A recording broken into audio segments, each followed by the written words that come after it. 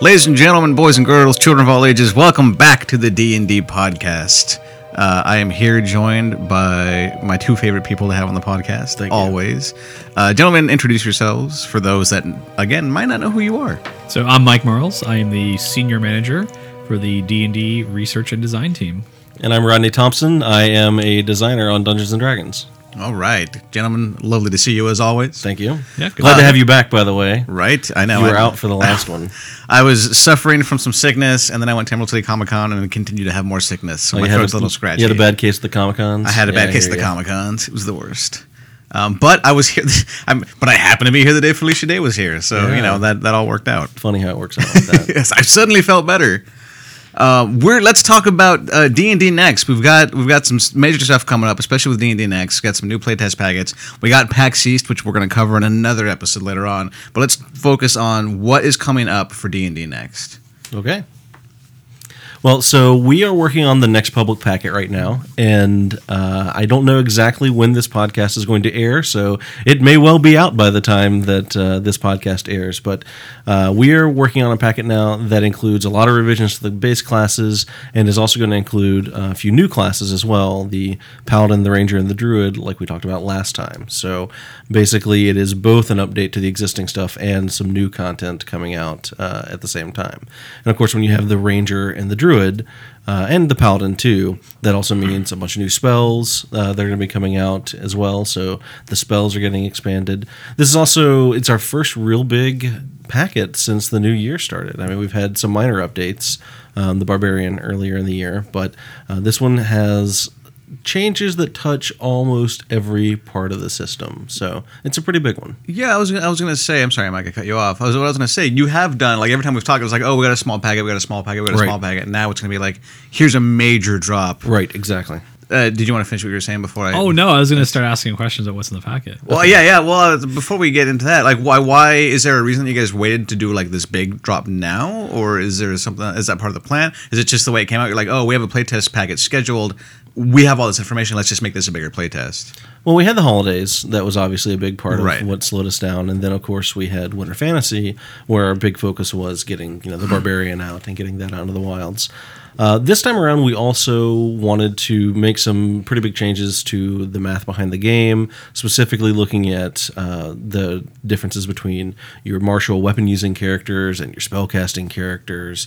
Got a new way internally of figuring out monster XP and stuff like that. So there were a lot of changes that had far-reaching consequences in this one. So even though we might be changing one thing, and so when you have something that big, it just takes a while. So mostly just making sure that we've got, when we make one change that ripples throughout the system, that we've addressed all those different things that it hits. As Mike was saying, now let's delve into some of this awesome playtest packet goodness. Okay. Yeah, like what's changed with the math? Okay, so one of the things that we looked at in the last packet, based on audience feedback, based on player feedback, was that there were a lot of people that were interested in our martial damage dice, but felt like it sort of made the weapon you use a little inconsequential. That combined with, there's some people not totally thrilled with the way two-weapon fighting works, and a couple of other different things made us sort of reconsider, okay, how are we handling the damage that these martial classes are doing? And when I say martial classes, I even include like the Ranger and the Paladin in that, because they are primarily weapon-using classes. So one of the big changes that we're looking at implementing here is instead of a bunch of D6s that you add on as your martial damage dice, now your base damage with a weapon goes up at the rate determined by your weapon damage dice. So, for example, if you're a 10th level fighter, instead of throwing, with a longsword, instead of throwing a D8 plus, 3D6 or whatever, now it's actually going to be 3D8, right? So it's all based on your weapon. And a change like that, of course, has big impact on, how tough monsters are and how tough encounters are. So that was probably the biggest math change in the game. And then we also looked at a better way to calculate monster XP, so that hopefully we'll be getting more accurate encounters out of it. Because sometimes we've had issues in the last few playtest packets where a fight would be way too easy or way too hard, and we were hoping to be a little bit more accurate. And we think we worked out a better system for figuring out XP for monsters. Does that mean that the static bonus to damage is going away? It is, yeah. And that's another effort to sort of simplify things. It was another thing that people were like, well, this is okay, but it's just I have to remember I can only use it on one attack a round. If I make multiple attacks, then I have to decide which one to use it on. And we can get sort of the same effect now by letting you use your weapon dice and just sort of re-evaluating the rest of the math behind the martial progression effectively. So does that mean essentially damage is going down a bit for those guys? It is going to go down. We have likewise, adjusted monster XP to accommodate that, right? So monsters are going to be a little bit tougher, even though you're not going to be hitting them any less than you were before. So, there are some adjustments that happen in the rest of the system to account for that martial damage going down. Because that seems to be the general trend. What we do is we don't necessarily change all the monster stats. We just change the XP value. Right, exactly. And monsters get tougher or easier relative to what the characters are doing. Yeah. And of course, we look at things, I've talked a lot about the martial damage, but we then turn around and look at things like spell damage or cantrip damage and want to make sure that relative to our weapon using classes, our spells are doing the right amount of damage. So for example, some of the cantrips are going to go down in damage based on what they were doing before, because likewise your weapon using classes have seen a slight reduction as well. We want to make sure that ratio between what the spellcasters are doing at will and what the weapon users are doing at will stays the same, even when one number or another adjusts. So it's more than just tinkering with weapon damage. It is, it spreads to the other classes as well. So let's talk about the classes that are coming up in this next playtest. You mentioned the Druid, the Paladin, Ranger. Then the Ranger. Oh man, Ranger danger, Ranger. Mike. So what are players going to expect to see with these introduction? So the Paladin and the Druid, I think, are going to look the most traditional of the classes that are coming out. Basically, we have taken an approach that these guys have a lot of very iconic abilities that are just a part of their very nature. So we want to replicate those. One of the cool things we're doing with the Paladin is we've seen a lot of desire from people, especially when we talk about the monk, right, to be looser with alignment restrictions and things like that. So we looked at the Paladin and we said, okay, even though Paladins are sort of defined by a code of ethics, a code of ethics can mean a lot of different things. Yeah. Couple that with the fact that the Paladin is sort of our most knightly class. We've effectively given you a choice when you build a Paladin between three options. One's the Cavalier, which is your more traditional, knight in shining armor, good guy Paladin. You can also choose to be a Blackguard, which are the evil anti-paladins. And then the third one, which is something that we are really excited about here, is the third one is sort of a Green Knight archetype, taking the kind of interesting nature knight aspects of the Warden from 4th edition and integrating it into the Paladin class and making sure that, that interesting classic archetype, that Green Knight, like Sir Gawain and the Green Knight archetype, is represented in the game, and also it gives us a place for the Warden, who, if you look at a lot of the art and the depiction of the Warden in 4th, is very much the nature knight. They've always got the big shield and the, even though it's leather armor and what have you, they're very knightly, and so that's kind of an exciting thing. It's a chance for us to give us another archetype inside the Paladin to play that is, rich with tradition and story, and also kind of new and exciting at the same time, which is a fun mix. Yeah, it sounds like it. And what about the Ranger? The Ranger is he's getting a few upgrades from what you've seen in previous editions. The Ranger is going to get spells from level 1, which is a big difference. The Ranger also has a different take on favorite enemy. And Mike, you did the initial design on the favorite enemy for the Ranger. Do you want to talk a little bit about that? Basically, the idea was if you take something like favorite enemy, rather than saying, okay, your favorite enemy is Goblin, so you get a bonus against goblins, take a step back and think, well, what are useful abilities that you can use against that type of creature? And so, for instance, you can choose Dragon as your favorite enemy. Right. And rather than say you get +2 against dragons, which, if you've been following since the beginning, we have this idea of our accuracy being something that doesn't really grow. So instead of just giving you an accuracy bump, which we don't really want to do in this system, we just look at dragons and say, well, what would be useful against a dragon? So, for instance, dragons have a fear aura, so a dragon slayer would want to be immune to fear, fearless, which also thematically makes a lot of sense. Hey, you're a guy who at first level, you're a first level character who has decided that you hate dragons and you're going to hunt them down. You're probably crazy and or fearless. So what that means, though, is if your character, let's say you chose that option, your character's immune to fear because you're a dragon hunter. Well, that ability also applies if you're fighting undead. If you're fighting a necromancer who throws cause fear on you, it doesn't affect you. You're fearless, right? You're trained. You're willing to take on a dragon by yourself. So some first level spell is not going to daunt you.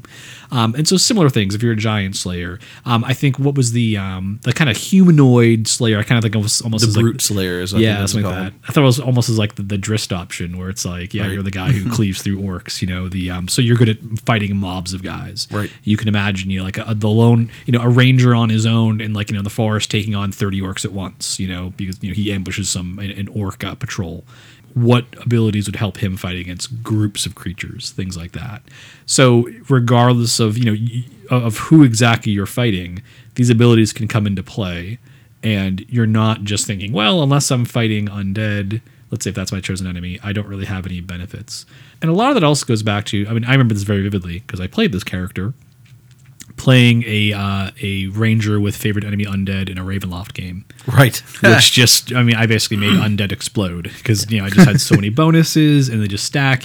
It's very tricky for a dungeon master because the way I've always thought of it is like if I have someone in the party who's like, let's say a dragon slayer or whatever, then, well, I want to, it makes sense in my campaign to have those creatures for you to fight. Or if you hear rumors of a dragon, that character's going to want to go track it down.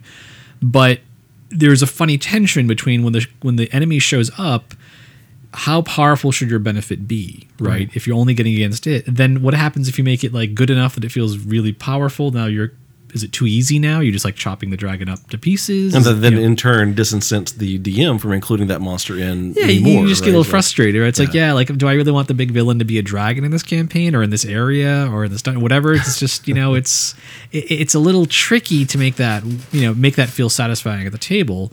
Where in a lot of ways, I think of things like Dragon Slayer, a lot of it's a role-playing hook, right? Like especially if you're playing like kind of an open-ended campaign, you just know, hey, that character wants to go fight dragons. Right. I can just, there's rumors of a dragon to the north and this village was burned to the ground. Oh, that character wants to go check it out, So kind of letting those things remain as story elements for the DM to build adventures or campaigns or whatever, or just their players to use, hey, this is my guy's hook, and then think of the benefits a little more, no, I don't want to say abstract, but just more broadly applicable. Right. But it is nice, like you're fighting the dragon, and so the ranger who's the dragon slayer with this two-handed sword who is rushing up, like, okay, when the dragon's fear aura kicks in, that ranger's not running away because he's a dragon slayer. But then saying, look, if we have to go explore some old graveyard or something, or you're dealing with a vampire, he's fearless, right? He's still happy to have that ability, exactly, right? It still comes up. So it's not. We're forcing ourselves to look at abilities and not give you a discount on their power because we think they're narrow. Right. We assume if you're using something, you're using it at the right time. And so we're not saying, oh, this can be like more powerful because you'll only use it when you fight kobolds. Like that's not. I don't think it's a very good way to balance things because you're kind of telling the DM like, here's how you have to build your campaign, and it's giving you a really weird, like you said, it's giving you kind of a weird mixed message of like, do I want? Wait a sec, if I throw kobolds at him, it's easy. Like that's.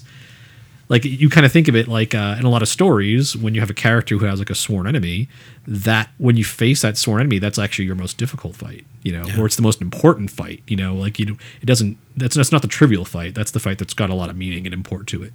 And so I think that's something where, we wanted to make sure you had that mix right, where I think to go back to the example of the Dragon Slayer, you're happy to have those abilities. They're applicable in a lot of situations.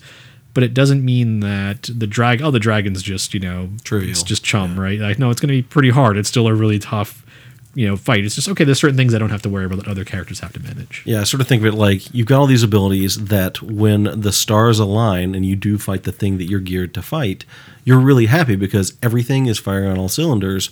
But just because you're the best at fighting the dragon doesn't mean that the fighting the dragon is easy. Yeah, exactly.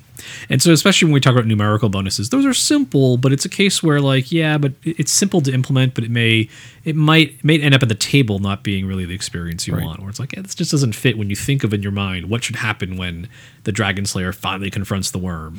And there's something fun about being able to do a thing or being able to resist a thing that you couldn't otherwise resist that makes it feel more special than just like, oh yeah, I got +2 AC against kobolds. Yeah. Now, I'm going to put Rodney in the spot. Oh, good! Because I have 2 podcasts in a row, eh? I haven't seen the design yet. Oh, good. I've been DMing. That's right. But I will start playing. Well, I am playing, but I'm just playing a wizard right now. Right. Are you able to create your own favorite enemies by mixing and matching Not at benefits? first, right now, because they are kind of geared towards, okay, we want you to fight this particular kind of thing. But you'll see some of the individual elements of those appear in multiple different ones.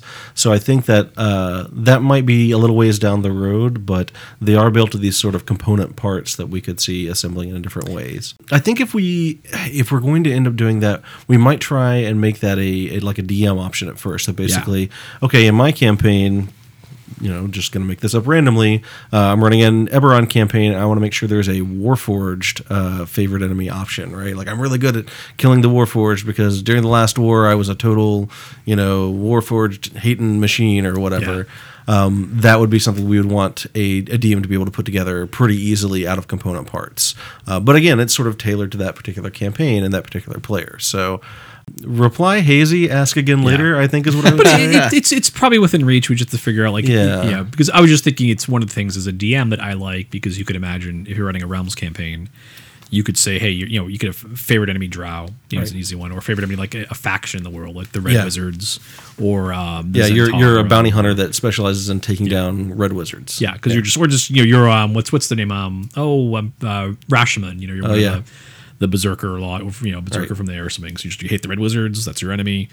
So, and because it would just be kind of interesting to me that you could kind of cobble something together saying, okay, well, usually in my area we faced incursions by the Zulkir of Necromancy, so I'm really good against undead, but I'm also pretty good against magic, and so it's kind of this nice mix of the plus there's going to be a lot of DMs out there that run their own campaign settings, might have their own unique monsters, their own unique factions, so it's something we will want to accommodate in some fashion. Yeah, I always like character options as a DM where I can see how I can build those into my world, where it's not, you're not just a dragon slayer, there is this order, this loose alliance of rangers who are the dragon slayers in this campaign, in the far north, where they patrol and watch for signs of dragons. When a dragon shows up, they gather and go hunt it down. So you get a nice hook to really pull a character into the world. And it makes your world and your campaign stand out from, okay, I'm running a bog standard campaign. Now it's, okay, I'm actually playing in your campaign because there's this option that I could choose for my character that either you created or that is unique to your campaign, whatever you want to say. I think that's really exciting, and it's just I would argue that that's a core part of the D&D experience for a huge section of our audience, that they want their campaign they play with their DM to feel really different and unique. And plus, I think that DMs are often some of the most invested players who want to customize the game for themselves. So it's absolutely something we want to keep in mind. It reminds me of one of the things, and I get to make Rodney feel, I ambush you the question and I'll offer you praise. Yeah, excellent. I play in Rodney's Tuesday night campaign. That's true. And I think one of the things that works really well with it is that I'm going to talk about Rodney in the third person because you guys are listening and he's sitting across me. Rodney runs a very freeform game, I would say. That there are a lot of situations where, because of the character's ties to the setting, that's what's driving a lot of the action. Right. So, for instance, my character, and I'm going to let you know in a secret the other players don't know, though they probably suspect, my character is posing as a lawful neutral inquisitor when in fact he's a chaotic neutral, basically devotee of chaos. He's just going around causing trouble for every religious order he can mess with. I've been insulting servants of the sun god, and I threaten them on behalf of the church that I'm not a member of, but pretending to be a member of. And now I'm trying to arrange the death of the head of the church of magic because I have an excuse to. So I'm sure that makes things interesting for you. But we ended up going into this dungeon because just my character, I'm like, oh, this is great. I know that the head of this order is in this dungeon. Let's go there and kill her, right? And that's how we ended up in there. That's right. But it felt great as a player to feel like we're really driving the action. Like it feels really fun because you don't really know when you sit down to play where exactly we're going to end up. Well, and that's one of the things, I've mentioned this before with you guys at the actual game, but one of the things I like to do is I like to set up the situation and just kind of turn you guys loose because, we talk about player types. Mike is definitely an instigator type, right? Mike makes things happen sometimes in the most chaotic way possible. But we have other players that do it in different ways as well. And at this point, I can basically say, okay, here's the situation. And I sprinkle through a couple of hooks for different characters. Like, okay, this NPC that Mike cares about is here. This NPC that Dan's character cares about is here as well. Let's see what happens. Yeah. So I'm sort of like a a really bad chemist. I throw a bunch of chemicals into a pot and then I stand back. I don't say it's bad. It's fun. It makes Well, I'm a bad explosions. chemist. Good DM. Okay. and just to be clear, my character's MO is I cause chaos, then I turn invisible. That's true. That is true. That is always- definitely your that's MO. basically what I do. You know what I like? I like chaos without consequences. Exactly, right? That's the core tenet of my character's religion. All right, so we've talked about math. Yep. Because math is always important, especially in D&D. And terribly exciting to listen to on a podcast, I might add. Next time we'll just roll a bunch of dice. Right. And we're like, see, this would be your result. And we won't even tell them what the result is. Right, 30 minutes of them listening to dice rolling. dice That rolling. sounds like riveting cinema. Or We talked about some of the new classes. Let's talk. You said you want to mention the changes that are happening. You said some Yeah. characters are getting changes. What are those changes that are going to happen? So I would say the two biggest classes or two classes that are getting the biggest revisions that people have seen before are obviously the fighter and the rogue, and those are both two classes that have already been through a lot of iteration, and we're going to continue to work on those. But both classes are seeing a pretty big, I wouldn't say overhaul, but restructuring is a great way to put it. You know, I talked a little bit about the changes to martial damage before. One of the big pieces of feedback we got from fighter players is that the way that we had our maneuvers working previously was you had your weapon attacks and you had your extra martial damage dice, and then you would have to do less damage in order to do the fun and exciting things, right? And that felt kind of bogus because it's like, well, I either get to be awesome or I get to do something interesting, and that didn't feel great for a lot of people. So one of the big changes we're making here is basically taking the fighter and saying, okay, you're getting that extra damage output. It's just going to happen. It's automatic. You get to do more damage with your weapon as you go up.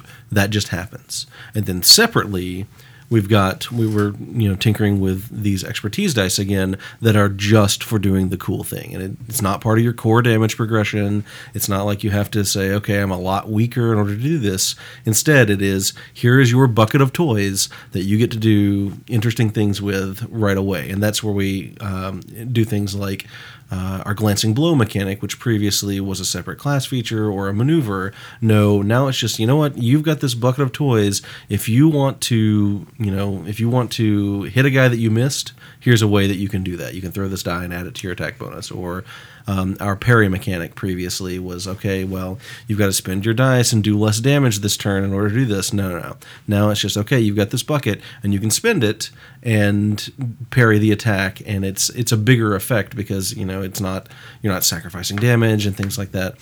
Trying to push the fighter in a realm where he gets to feel awesome and sort of do the expected fighter damage, the expected fighter things, both at the same time. And I think it's a big change structurally, and we've pushed a lot of things that were maneuvers into class features in order to make that happen. But I think that's also a lot of fun because that means that the fighter has something that is truly his. And right now, no other class is getting this feature, right? No one else has this bucket of toys. If you want that bucket of toys, you got to play a fighter. And it feels to me now as the DM that what happens is, I used to kind of joke the fighter, the martial guys would make monsters explode like blood sausages. That is true. They're doing like, my orc this orc has 11 hit points. He got hit for 28, and the next orc gets hit for 28. That goes a lot of damage.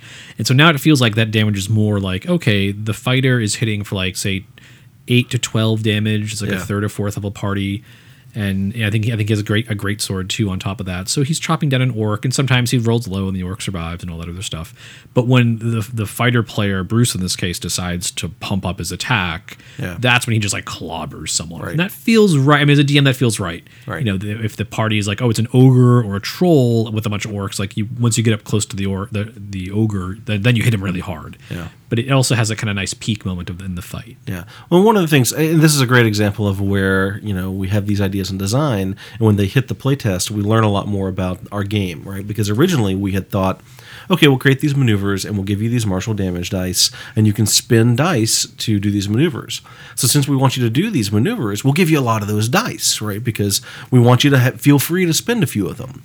But then what ends up happening is you sit there and look at it and you're like, well, okay, in practical play, yeah, I could spend some of my dice on, these extra maneuvers or whatever, but the right thing to do is just kill the monster faster. Kill the monster as quickly as possible. Right. Yeah. And so now it's like, okay, we're going to let you kill the monster at the right rate, whatever we want that to be, and give you this extra bucket. And that way we've sort of sidestepped that blood sausage issue, because previously, because we wanted to give you enough toys to play with, we just gave you a bunch more damage that you would sacrifice. And then what really ended up happening was we gave you a lot more damage, and now you feel bad when you trip the guy or whatever, right? And the nice thing about that is, as a mechanic, it's very flexible. We basically now have the fighter's own unique way. If we say want to go to non-combat things, and I'm going to bring it up, the Warlord, because you can imagine a Warlord ability where you have these dice and you're spending them to reduce damage people are taking. Yes. You're reducing your own damage. You're basically giving people, hey, tactical orders, I can spend some dice, and we could even figure out, hey, how much from a balance standpoint you can give someone an order to make an attack with a big bonus, or you attack and they attack. That kind of hammer and anvil approach, because we know now these dice how much they're worth. And we can now more accurately cost those out. Because we actually have integrated a few of those things into this version of the fighter. And I think that some of the things you're talking about, obviously, we haven't designed yet, but they're things that we can look at in the future. Based on our last discussion, I think that some of the aspects of the Warlord that were based on buffing your allies and really being a helper to other people are already in this version of the fighter, and there's still more to come, right? Yeah. So I don't want anybody to get the impression that, well, this is it. This is how we're doing everything related to the Warlord. No, this is a first step, and there's still more that has to be done, and we fully acknowledge that.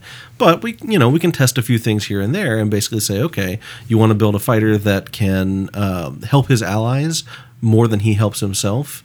That's starting to peek through in this version of the fighter, and I think that's pretty exciting. And then we did something similar with the Rogue, but again, pushing the Rogue in more of a unique direction where he stands out as, here are the kind of things that I can do as a Rogue.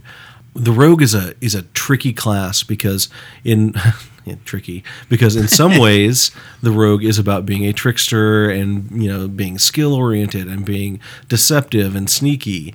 But on the other hand, we have some expectations that the Rogue are the big damage dealers. They do a lot of damage to a single target. I mean, you look at the way sneak attack works in 4th edition, and it's about, okay, I want to get combat advantage so that I can get my sneak attack damage. And so the Rogue kind of gets pulled in two different directions. And so one of the things we're going to try and do with this version of the Rogue is make sure that you can be tricky when you want to be, and make sure that you can still find those situations where when you can get the advantage, when you can get the drop on an opponent, you are devastating them. And that was very much, your first edition, your AD&D Rogue with Backstab. It was harder to get because basically you had to figure out, okay, am I actually literally stabbing the guy in the back, or you had to surprise somebody. But we want to bring a lot of that back. So with the Rogue, we're looking at, okay, you got sneak attack, and then we've got some different things that you can do with your sneak attack, and then we've got an ability to basically give yourself advantage or give yourself the ability to use your sneak attack in limited quantities. So we're going to continue to push the Rogue in its own unique direction as well, and I think that's going to be another big positive, because fans of the Rogue basically have said a lot of the time that they like what the Rogue does, they just want to do it more, right? Like, I don't want to have to hide every other round just to do my sneak attack. I don't want to have to hide just to get the drop on somebody and do something sneaky. So experimenting with more ways that the Rogue can be sort of autonomous and tricky on his own. Yeah, it's a challenging class because if you look back to the Rogue when the class first appeared, it was all about basically the skill system. Right. The Rogue was, hey, I get my own skill system. It was the skill system in a lot of ways. And so if you were to say, and based on, I think the Rogue is the most varied class in terms of how people have played it. Yep. Because if you were to say to me, hey, what would, based on the Rogues I've played, I just want to have a way to succeed at really tough skill checks. Mm-hmm. Because in a lot of ways, it's like, well, I want to play the Rogue who can talk his way past anything. Mm-hmm. And it's like, well, a lot of that comes down to the DM. Because some DMs would go, and I think I'm kind of this way, like, oh, that's kind of I want to talk my way into the Thieves Guild. I'm like, well, okay, that's going to cause more trouble than it's going to solve for you. So that's DC 10, right? Like, as opposed to I want to convince this guy to make me king. It's like, well, that's going to be DC 30. Or it kind of goes back to the core mechanic of the game and how the DM's handling it. You can have a very different experience as a rogue based on how open your DM is to improvising or using skill checks. I mean, I've had that experience just playing with different DMs. Some DMs are very great, that sounds like fun. I give you really low DCs all the time, and other DMs were like, I think you're trying to pull one over on me, so I'm going to make this really hard. Or it could be a comfort thing, right? Yeah. It is clearly more difficult when you're a DM to adjudicate that sort of free form, I'm trying to do something weird and out of the ordinary, than it is to simply adjudicate combat, for example, right? Like, it's easy for me to know, okay, that orc's going to swing his axe and do this much damage. It's much harder to know what happens when you get a 31 on that check and they make you the king, right? Yeah, exactly. So that's tough, right? So there's a DM experience and comfort level issue with the rogue as well. It's probably of all the classes the one that's most dependent on the style of game you're running at the table. Because some people would say the rogue having sneak attack just doesn't feel right. Because if they've played more freeform games that aren't as combat driven, they're like, well, I just like being able to use my skills and know that I'm the best at it. Whereas if you're more in a combat driven game, you probably think of the rogue as more as, no, I'm the ambusher, I'm the skirmisher, I can sneak attack, dive in and dive out of the fight, or I'm a sniper with a bow. So I think of the classes conceptually, it's been the one that's most stretched in the most directions. I think most people think fighter, okay, you're really good at fighting. Wizard and cleric, you have a sense of like, oh, okay, the cleric is the devotee of the gods. You can almost think in a way that the cleric's like, in the more role play aspect of it is more, well, what deity do you follow? What does that mean for your ethos and how you act? And your spells are all your support spells, buff spells, and healing. Wizard is you blow stuff up, and you get the kind of funky, like, make people, invisibility, stuff like that. Right. The trickstery kind of thing. Polymorph. Yeah, exactly, right. The I can't wait till you get that one in my campaign, by the way. I'm foreseeing that one being great. That'll be fun. Yeah. See, that'll be the thing. I'll just polymorph. I'll polymorph the fighter into like a bird and keep him like, no, my pocket. And you'll be in my Throw him at pocket. people. Yeah, throw me. Fighter attack. I choose you, fighter Jew. Right. See, that's what I'm going to try to. I bet you I can convince. You can probably someone's convince character. at least one player in the game to let you do that. Of course, then when you simply say, "Okay, you're a bird in my pocket," smother. that could be less exciting. Yeah, I think you're absolutely right about the rogue being pulled in a lot of different directions. So the big challenge is going to be, can we satisfy people in all those different directions? And so this iteration of the rogue definitely looks at the rogue as being able to be that sort of offensive, combat machine. And at the same time, if you don't want to play that guy, you have some choices that you can make and be like, okay, well, I don't want to be, a super damagey guy, but I might be the guy that distracts the monsters, or I might be the guy that nimbly dodges out of the way, so that since we can predict mostly that you will be in combat at some point in Dungeons and Dragons, the guy who wants to be more the trickster or the charlatan still has some things he can do that are in keeping with his character, and doesn't feel totally out in the cold. So again, we're going to keep working on it, but I think there's some exciting stuff coming up in both directions there. It sounds like it's going to be a pretty awesome packet when it drops. Yeah, I hope people like it, because I think we're stepping closer and closer to a game experience that's going to satisfy a lot of people. Yeah, you can see where with the classes, like, we're getting much more zeroed in on what we're changing. Like, yeah, sure, things are changing with the fighter, but like, we're just getting the sort of the model of how maneuvers work. Like, for instance, like, I know with the fighter right now is when you spend a die, it's spent. You have to use an action basically to rest for a moment to catch your breath and get it back. Right. And you can get more dice as you go up in levels.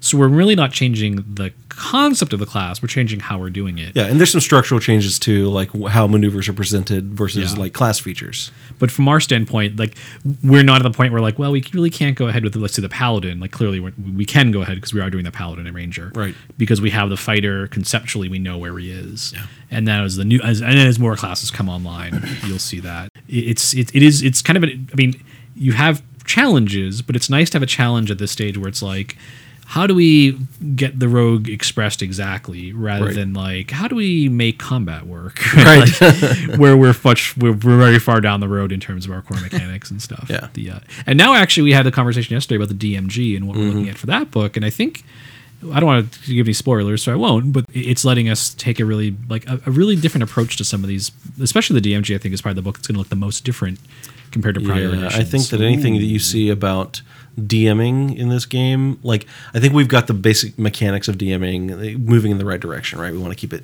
simple and streamlined and make it easy for you to run the game. But then there's the other aspect of it that we talked about earlier, that tinker aspect that I think is something that we absolutely want to service with this game. Yeah, exactly. Man, that sounds, I don't want to say ominous, but I like that. We're gonna leave it there, and so we're gonna let the speculation resume as always. So, gentlemen, thank you guys very much for taking time out of your day to talk about D&D Next and the playtest packet and all the awesomeness that's coming down. Again, everything sounds great. If you guys out there listening want to join in, again, feedback is always welcome and appreciated. You can go to dndnext.com to get the playtest packet, sign up for the playtest, provide feedback. Mike, Rodney, thanks again, guys. Oh, thank you. Thank you. See you around, everybody.